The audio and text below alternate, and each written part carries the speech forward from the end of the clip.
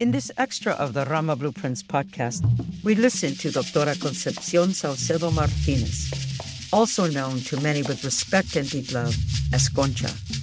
Concha is a Mexican Yaqui Chicana, born in California and raised in traditional indigenous ways. In the 1970s, Dr. Concha Saucedo was instrumental in co-founding Instituto Familiar de la Raza, a Latino mental health clinic in San Francisco's Mission District. Concha and her colleagues in the community revolutionized mental health practices by providing clients with spiritual and culturally sensitive services and workshops. Through her knowledge, teachings, and wisdom, she made therapy and psychiatric care more accessible and affordable to the Latino community in San Francisco.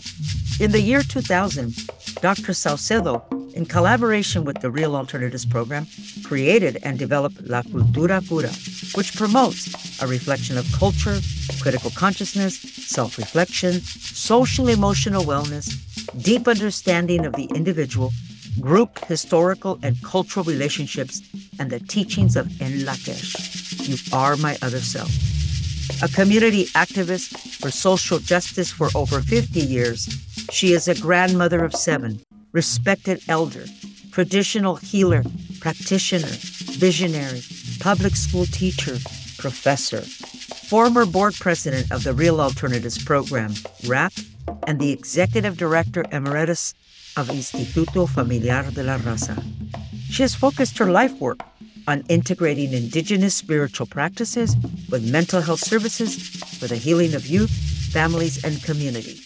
At present, her vocation is to pass on to others, particularly young people, the healing practices and ceremonies from this continent.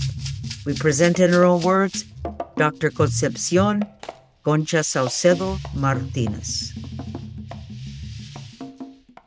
What inspired you to get involved in community work? What drove your heart to activism? Okay. I'll start with my parents first, Carlos Saucedo and Rosa Martinez. My father came here essentially as a political refugee from Mexico because he was involved after the revolution in the 20s in the Cristero movement, in which the people demanded that the temples and the churches be left open. They had been all closed. It was actually an armed rebellion, and my mother got word that he was going to be killed, so he and his whole family left, and they had compadres up in this area. And then my mother followed and got married, and then the children started coming. I'm one of 5. The 2 boys died very young, nearly as toddlers, because they couldn't get health care. And I think that formed me in some ways. But I was born here in San Francisco, 5th floor, St. Mary's Hospital. I like to tell that to the people who shout out on the street, go back where you came from. I said, yeah, I'll go back to the hospital. You have to have a sense of humor about these things. We lived here till I was about 7. And then my father got a job in a nursery in Niles, California. Niles doesn't exist anymore as a small town. It's now part of Fremont. But all of that area was some of the best land in California. From 7 till about, I was 12, I grew up in the country. And that formed me, I think, being in nature and rolling around in Niles Canyon and that kind of life, very different from city life. And then from there, we moved on to Santa Clara, when Santa Clara was just 10,000 people. And then I went off to school, College of Notre Dame. I was always taught by the wonderful nuns. And I've learned a lot of things, some that I didn't necessarily would have liked to have avoided. And then I went on to college and university. And in the summers, in order to make money, I worked, in the camps and in the empacaderas. And empacaderas are factories? Like canneries, packing houses. Packing houses. We packed, we canned apricots, duraznos, peras, and we would all work the whole summer so that we'd have money for school and for the books and all of that. And I learned a lot there. One of the things I learned was I didn't want to work there because it was cold and damp and they didn't treat you well. And this is in the 50s. And I said, no, this is not where I'm going to work. And my father was always involved in community. He had education in Mexico, so he spoke English well, and he worked organizing campesinos. And I used to hang out with him because I was the youngest. And I think that's where I learned how I should be in the world. And what he always told all of us was if you have any kind of talent and have good fortune, you have to use it on behalf of other people, not just for yourself. And I think watching the work that he did, he was never able to hold on to jobs very well, because if he saw something that was wrong or a mistreatment, he would speak out. And he was usually the only Mexicano. So that also told me something about the consequences of your behavior if you chose that kind of path.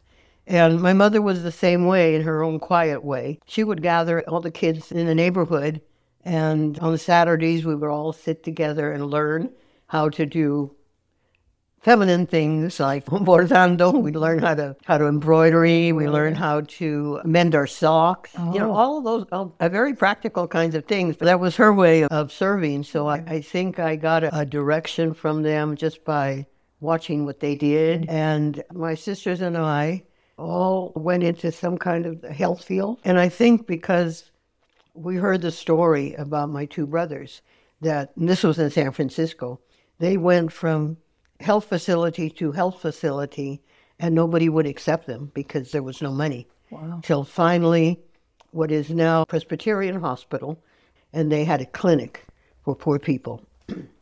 But it was too late.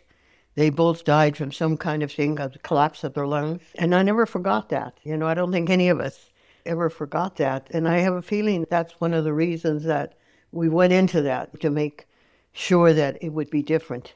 I think my mother and father were important forces for us, just watching how they were.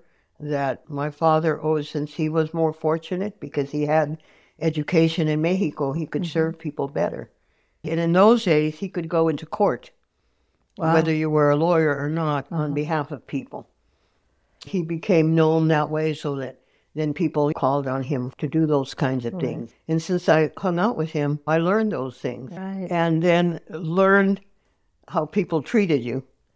By going to Catholic schools, we got really good education in the academic sense. Absolutely. But that's also when I realized, I began seeing how if you had money, you were treated differently. And see, we were always either on a scholarship, or my mother would go and sew for the nuns, or do something for them.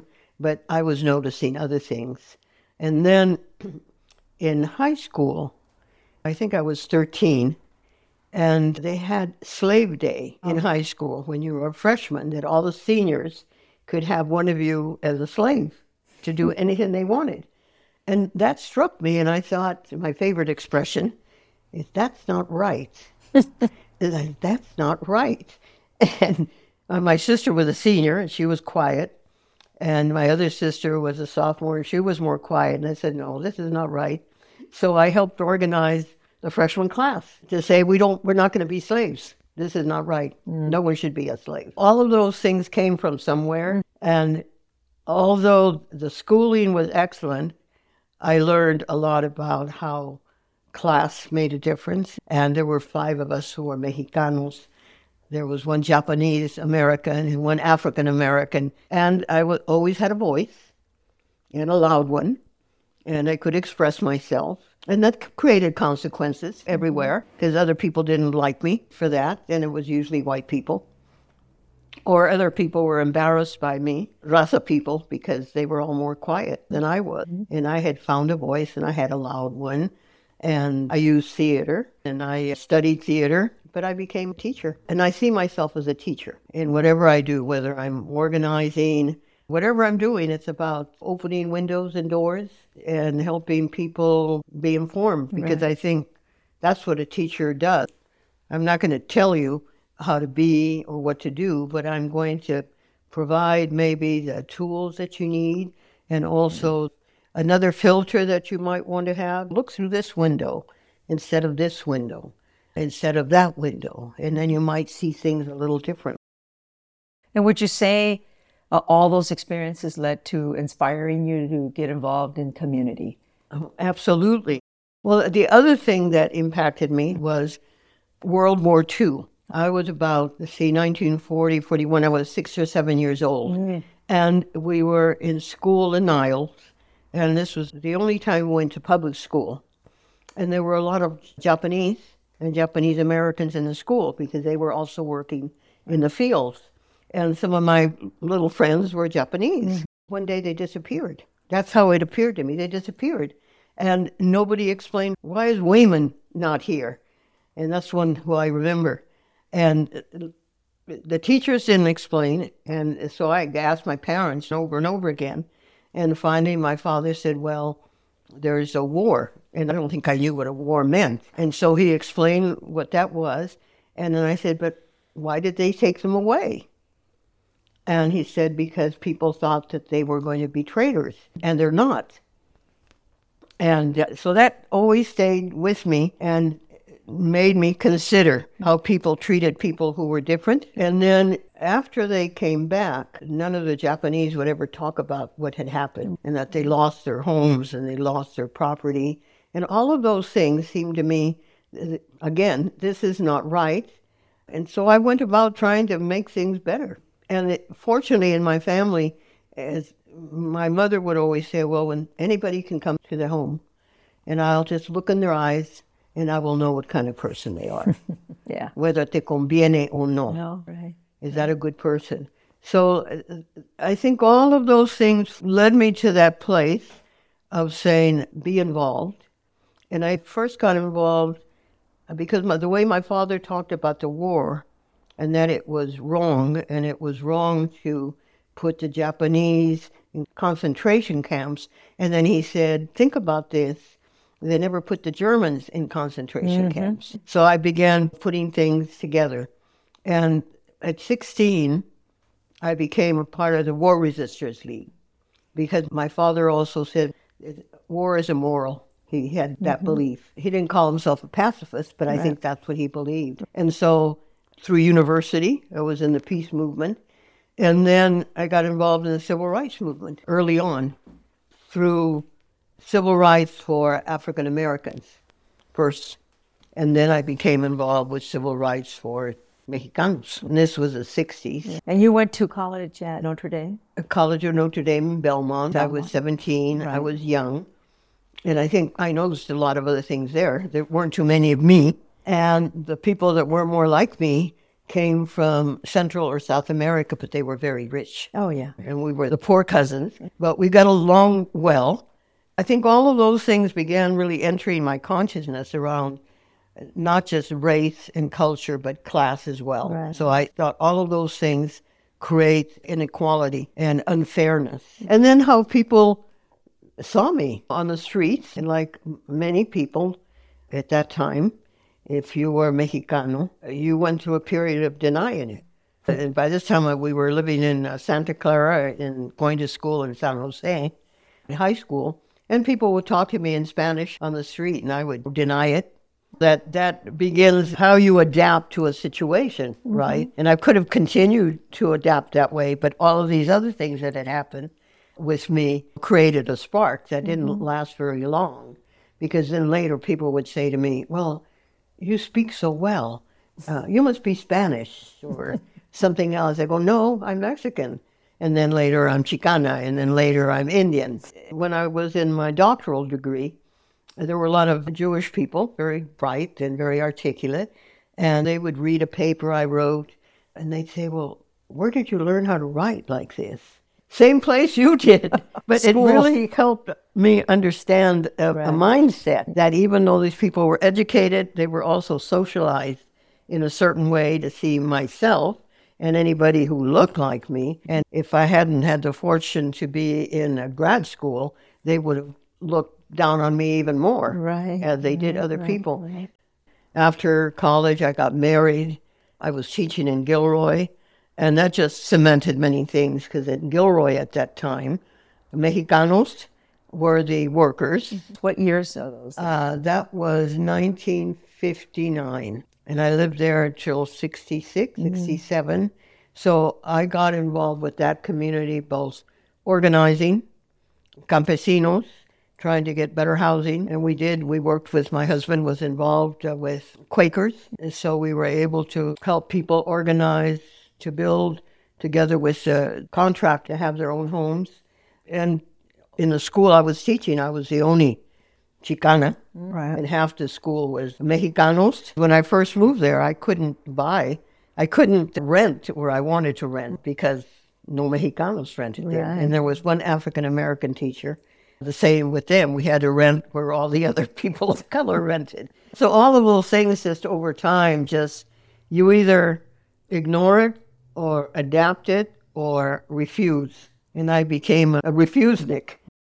And I learned another lesson when I was organizing. Of course, you went on TV to talk about these things. When I came back to teaching, the superintendent called me into his office and said, "We hear what you've been doing." And I said, "Well, what have I been doing?" They said, "Well, we heard from some of the landowners that you were organizing. And young lady, I'd like you to promise that you won't do that." Now, I had checked out how much money the superintendent earned. So I said, well, you earn X amount of money, and your job is to protect me from people like that. I said, I'm not going to stop. What I do at the end of the day, once the school is closed, is my business. And we were also organizing other people in the community. They made it difficult for me, but fortunately I had tenure, so they couldn't get rid of me. And I knew it. And I wasn't afraid to tell them. So I left when I was ready to leave. So eventually you make your way to the Bay Area, right? Yeah, well, eventually I got divorced. Actually, my husband left me. And I wouldn't take him back for many reasons. And then after a time, I came back and stayed with my mother in Santa Clara. And then I met this other man, got involved with him, except he lived in Oakland. And he asked me to come up to Oakland. And now I think, well, why didn't I ask him to come down to San Jose? But he asked me to go to Oakland. Right.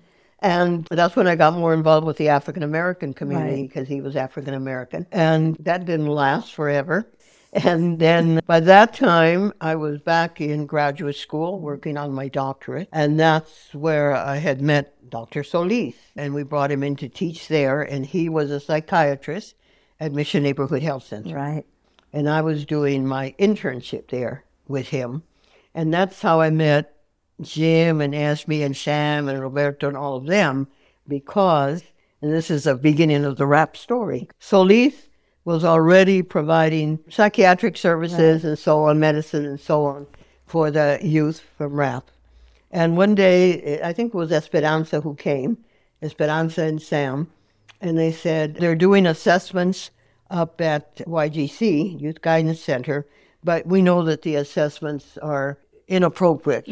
Will you come and do assessments there? Will someone come from the staff? And I volunteered. I said, no, I'd like to go up because I like kids. And so I went up there, and I figured they'd have a little room for me. Oh, yeah, they did. It was a broom closet. Actually, the brooms were in there, right? Yeah. And as I'm ready to go in, and they had brought the young man out, the guard, whoever he was, said, aren't you afraid? I said, afraid of what? He said, aren't you afraid of going in with this young man?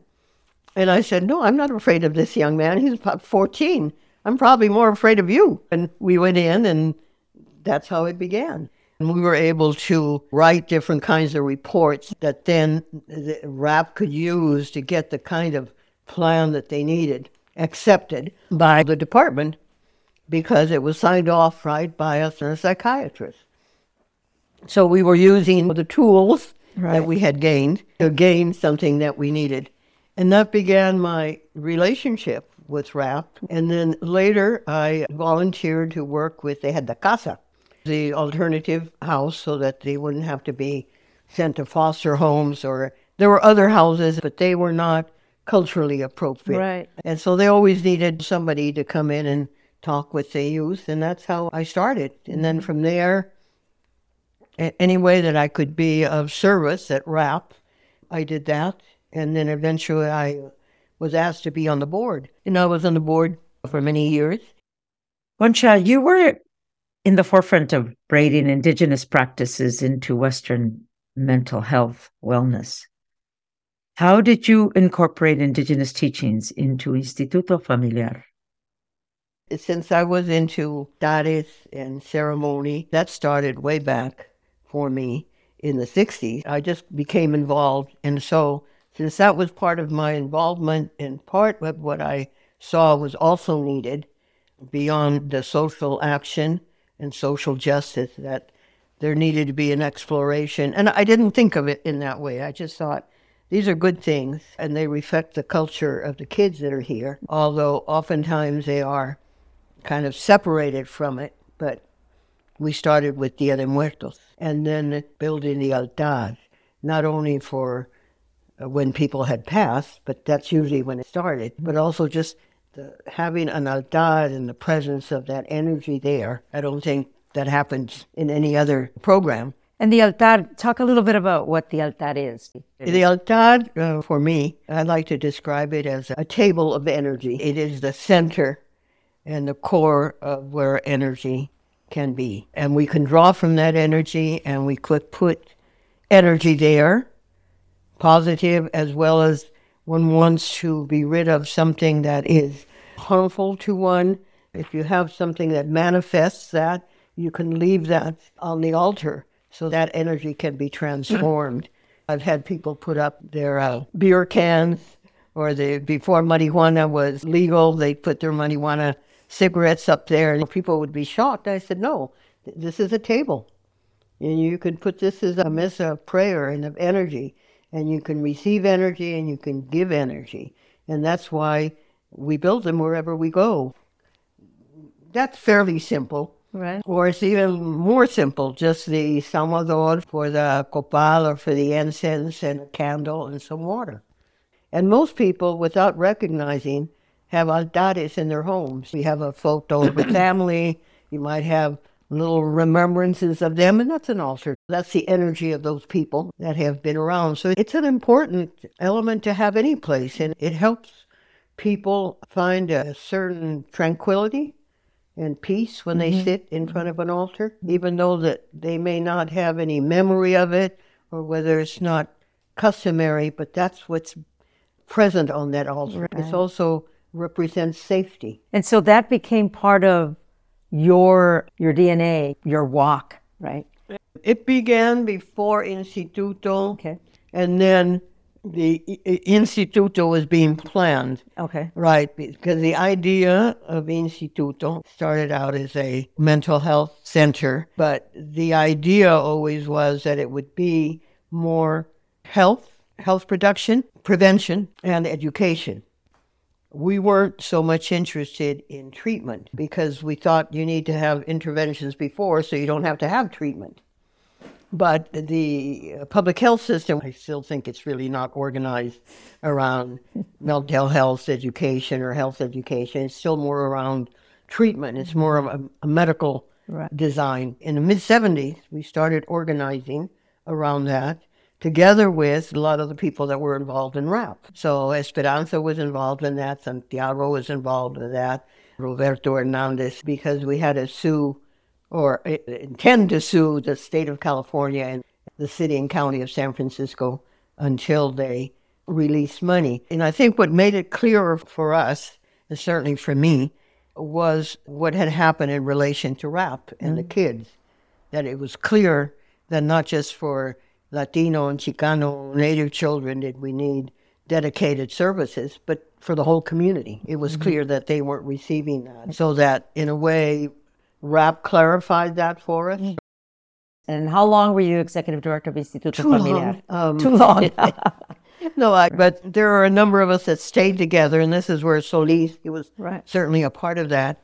He developed Calmeca, and for 2 years we would meet, I think, once a week to understand where we came from and what that meant. And what is the Calmecac? Calmecac is a learning school. Coming from the ancient traditions, this is where if a family identified you as having a leadership quality, you were sent to that school to learn the traditions and the ways and how to manifest that. I want to share something with you. Yesterday, when Alfredo Bojorquez, we were in conversation, and he said that his trajectory through rap, his history and his involvement was a calmecac to him. And a learning experience and what he went through. And he said it was a continuum of calmecac for him. And to hear that you're talking about 1970, and here we are talking in 2021, where these learning processes are now institutionalized within, and I mean by that in a positive way, that it becomes a part of a practice of someone's work, community work. Yeah, because I remember Roban and Stella and I did Calmecac centered around case management for rap, because that's kind of one of the things, but we used that term because it's really the Calmecac integrates both the technology that you need today in terms of techniques and strategies, but also bringing the ancient into it and understanding that all these things have a basis in our own past. Let's talk a little bit about the relationship that Instituto and rap developed. How does that start to really become like this sisterhood? Well, I think it began with my relationship with rap. And then once I became executive director of IFR, then that became part of our standard. My expectation, though not everybody understood it or accepted it. You don't force those things on people. But I always wanted people to share themselves with rap in whatever way they could, and with whatever knowledge that they had, and some people did. And other people didn't. But it was always there when we did Dia de Muertos there, as well as our place. It was us together. When we had the Razathon, and the kids used to call it the Ratathon. And the Razathon was what? It was a run, a 3.5 run that was established by Instituto. And again, together with rap was fundamental to it, because we needed funding. We needed sources of money that was not tied to city money. And so we got this idea. And I don't know how the name came about, whether from me or for somebody else. These ideas come through, and we would run everything, all the staff. Well, after all, you know what it's like when you're doing your own work, but running a run, clocking people in. We couldn't continue it. And then it finally, like many things, come and go. I'm encouraging Gloria at Instituto, why don't you do that again? Because it wasn't really about just raising money. This is something that families can do together. We wanted to run through the mission. And it did. Because we want people to see. And then it was run and you could walk. Yeah. Because we wanted to encourage. This is very healthy, free exercise. So you're at Instituto, and my first meeting of Instituto folks was when you guys were on 24th Street. Yes. And my first interaction with you guys, I remember going over there because it was a shared client, and you guys were already respectful of the boundaries in mental health protocols and the HIPAA stuff. And, at RAP, we were still kind of learning, and Roban was struggling with trying to keep folks like, oh, you don't disclose that. This is how you do this. And, and I had come from the state of California, so I had been working in the state system, so I knew about that. And then I go over there. I go, where's this Instituto? And I walk up, and there's a group of kids hanging out there in front. Later, I learned to know who they are. And I go, excuse me, can you guys move? They're like, what's up? What's up? And I'm like, excuse me. And Germán walks down, and ay, estos niños siempre están aquí. And they're like, and I didn't even know them. And I just went, you show some respect. Then I ran upstairs, and then I interfaced with the therapist that you had at the time. And that was my first understanding about how RAP and Instituto began to work. A lot of things went on during that time. There was a year that a lot of the staff talk about, the year of 1994 to 95, where there were about 40 murders. I remember being with Mitchell in front of the police station because that young man had left. They released him, and then he got shot right there. Right. Byron Alvarado Martinez was his name, and he had just turned 14.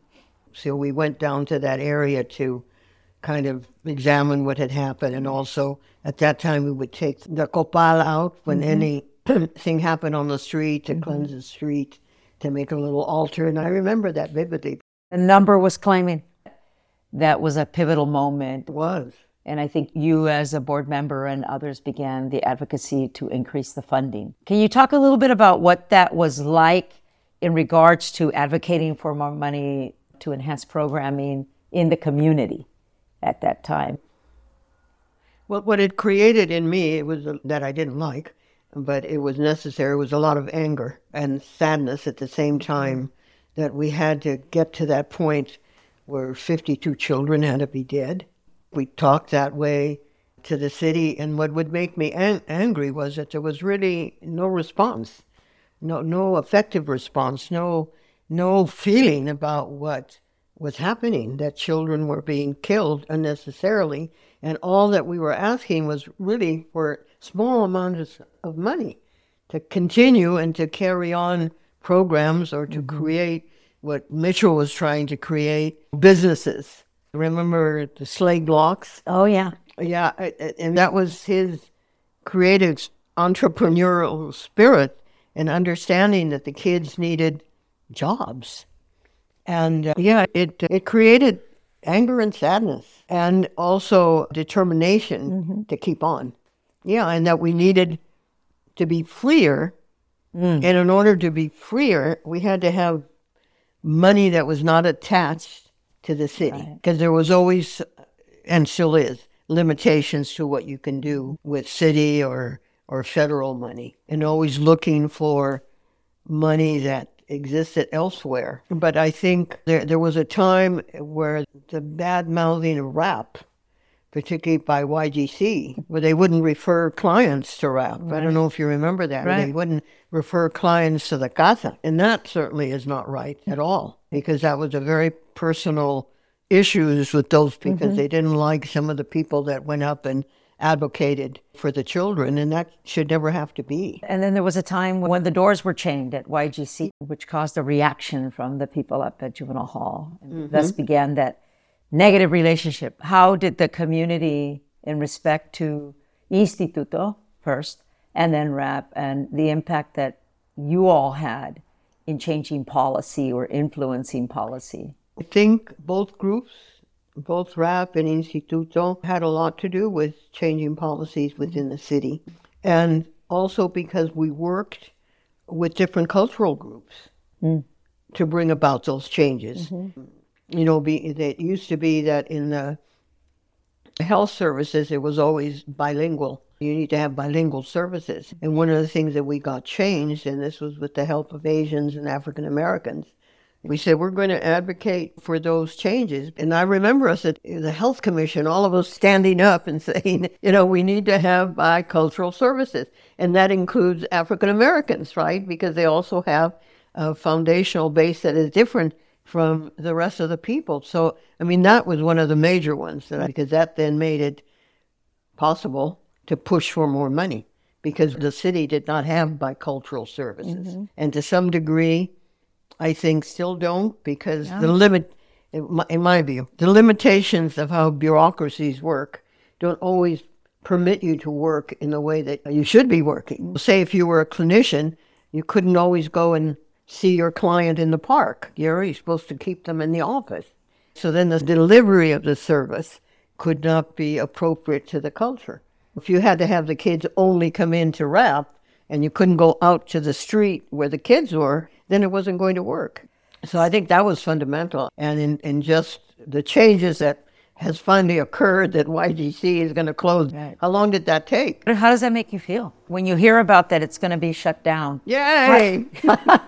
Then the people, well, what are you going to do with those? Well, we need to have community houses for those that need that, and the kind of support that they're going to need that. And yeah, there may be people that are a danger to others, so you need something special for that. But I think people can figure that out, you know, as we've all figured it out. Because, you know, a lot of the kids that I think were kept out of YGC because of the activities of RAP, that can still go on and expand it. But we have to have specialized places and services for them. We've been hearing over the last days, if RAP was still here.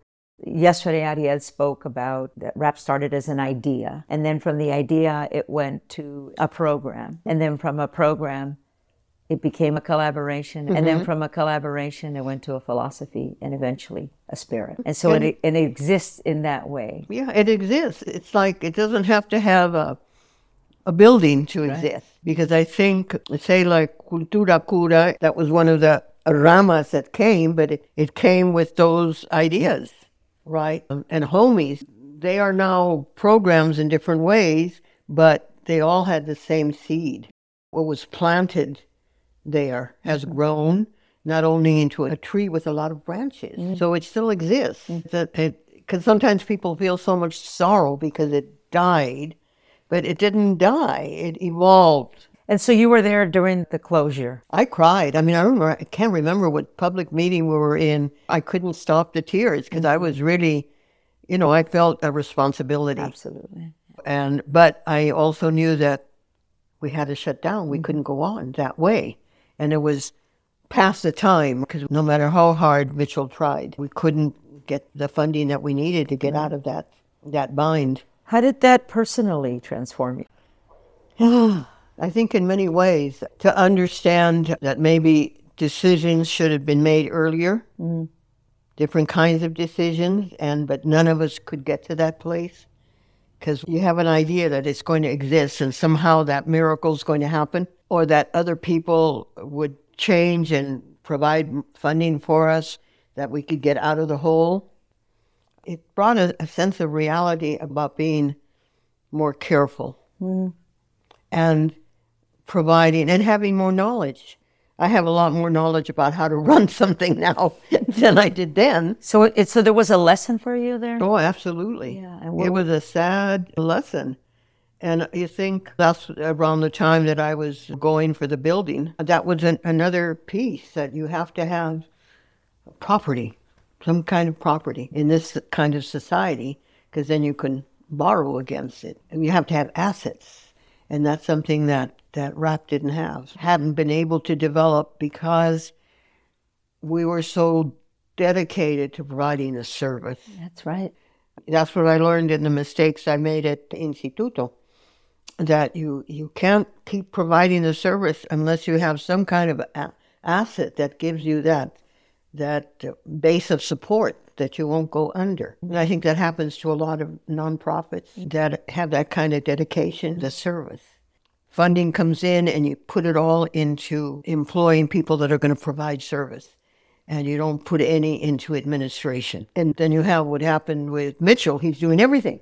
For a time, we used to rent out the fiscal, all of those things. And nobody taught us those things. We had to learn it through these lessons. And it was a really painful time during that time. Oh, absolutely. Right? And a lot of sadness looming over the community, a lot of miscommunication. And you as the board president, how did you walk with that? How did you move through that? Because, you're an executive director of your own agency. You're in the process of buying a building. Getting it donated. I'm sorry. And Mitchell was involved with you, trying to make those connections. He knew the contractors, and he was shaking and moving. And yet here we were trying to patch the boat.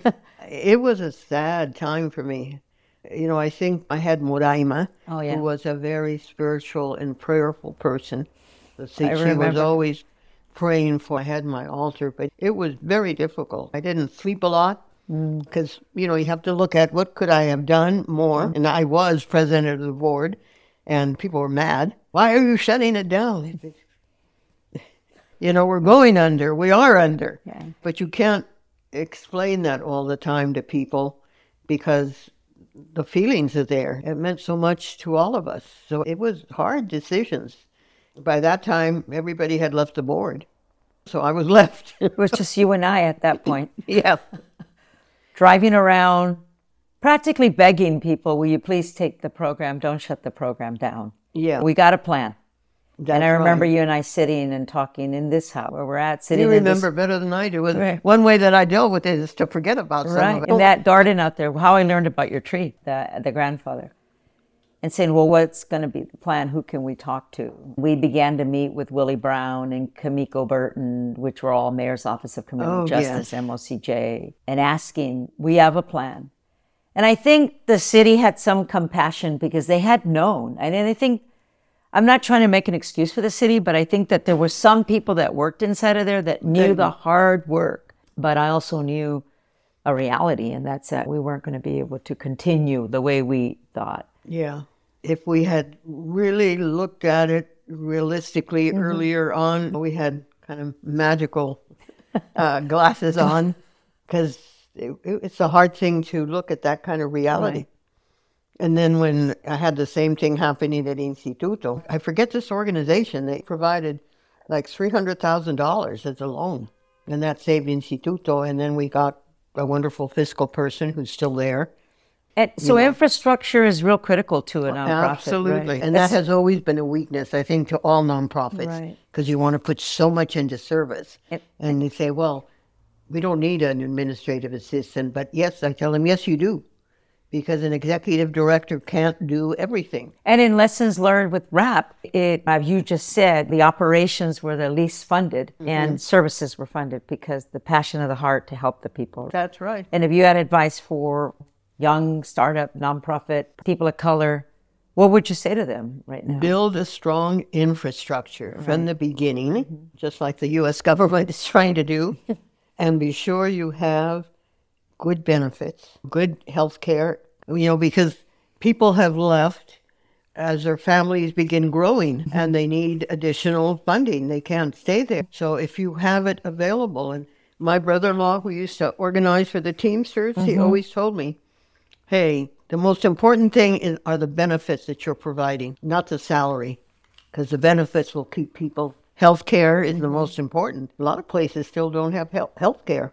If you have a philosophy of service, keep returning to that and relearning it and reteaching it, because as new staff members come, they may have other ideas that are very positive, but they may not fit into your philosophy.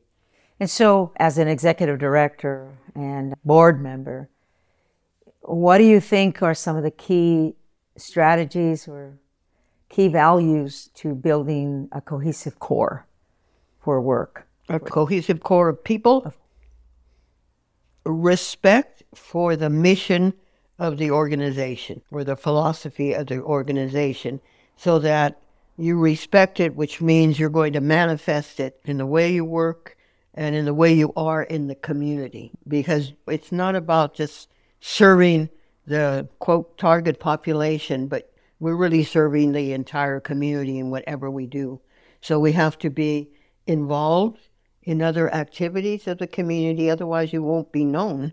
And if you're not known, people are not going to know what the programs are really about. They learn that through having respect for you as a person. So I think all of those things are the most important. Be in the community that you are working in, whether you are from here or not. But once you're here, be in that community, participate, so people know your face. And one of the things that I've always respected about Instituto and through RAP in conversation and being part of the work was the opportunity to be able to work with other communities, right? Absolutely. And so that became part of the fabric of the work. That eventually Instituto has expanded into, now you guys are up in the Excelsior. I'm hearing that maybe the Bayview or services are out there anyway. Yeah. And how integral has that been? I think it's been central to all our work. And for me, personally, it's that I went to school, graduate school, with making alliances with different groups. And then people from those groups went on serving their own communities. They're out there. It's the relationship that we built so that I can call up and say, hey, for example, Abner, hey, Abner, we're doing this and we need some help. Can you support it? Or they'll do the same thing, even to this day. So that those relationships are fundamental. And I don't think all community organizations do that. What I see right now in some of the mission leadership, there's a certain kind of negative nationalism that you're so focused just on us, and even just on us, the mission, and not seeing how we are truly interconnected with other communities and that we share commonalities as well as differences. We're different, but we respect the difference. And this is not a time to have that kind of nationalism, even to the extent that if you're not from here, then you can't. I mean, that to me is kind of a nationalism. What is it? We really need a more global mindset just within San Francisco, let alone within the world. Absolutely, absolutely. But all that is really true. It takes a village, all those things. But I think that we move towards them. And I know that there's still a lot of energy to try to make that happen, right? And try to be more positive. And I think the other thing I would say, because of certain things that have happened recently in the community, if somebody has done something that is not, or allegedly, something that is inappropriate, we can't protect them from that. We can support them in making change and in looking at themselves. And I think there's sometimes too much protection because this person is a leader. And we're not helping them by not helping them see what they may or may not have done and how to correct it. And that's a hard thing to do. And oftentimes it's difficult to just come clean up. You don't realize that it's really part of your growth. And when we talk about the closure of RAP and what happened with the executive director, there's been a certain amount of remorse and repair that the individual goes through, right? It's a growth period. And hearing it from Mitchell's own words, and this will probably be said on this podcast because we're talking about learning, and you as the board president, is that we have to come to that realization that we're just human and we just make mistakes. And sometimes it's bigger to see the person just become humble and say, hey, I was just trying to do the best that I could. Yeah, and you said that it's tied in with humility. Humility means that you recognize your faults and your limitations as well, because we all have them. And there's nothing wrong with that, because that's the that's the human condition. I have a limitation right now, I have a limitation as to how I can move, and I had to deal with that because I was very active in everything. But then you say, okay, that's what it is right now. And so how can I move? What can I do? How do I keep, in terms of my vocation, how can I keep on doing what I'm doing? How can I be of service? And I can still be of service. Absolutely. And I understand that. So when people ask me, then I say yes. Or I have to say I can't right now because I don't have enough energy, because that becomes a limitation as you grow older for all of us. And I say that to you. I'm sure you know that. Yeah, because sometimes we think we're limitless, and that's when we fall into problems. If you were to talk to your 16-year-old self now, as the wise woman that you have become, what would you say to her? And what words of advice would you give her? I would say keep on, but be a little more careful about how you go about making decisions and who you identify with. Because over the course of the years, I've had friendships or involved people in the circle that weren't really, they were there for other reasons. In some cases, because they were like undercover for the police or for the government, that I have to be more careful around those kinds of choices. And now I am more careful. I'm trying to be like my mother and really looking, is this person really intentional about what they're doing, or is it they're doing it for some other kind of reason? And it's easy to be fooled because we all like to have people around us who think we have some value, and then we make mistakes. So I'm certainly a lot more careful now around who's around me, and I don't have a lot of new people around me. So you would say to her to be careful. Be careful. So Concha, I want to thank you for all of the work that you have done, but more so for the guidance and also for just being so honest and transparent with us. I thank you for that, and I thank you for your work, and I look forward to more conversations with you. Gracias. I do too. Gracias a los dos. The extras of RAMA Blueprints podcast are intended to help the listener with a deeper understanding of the people, the events, and places that created the Mission District and the series as a whole. Thank you for listening to this extra, and remember, to listen is to heal. All power to the people.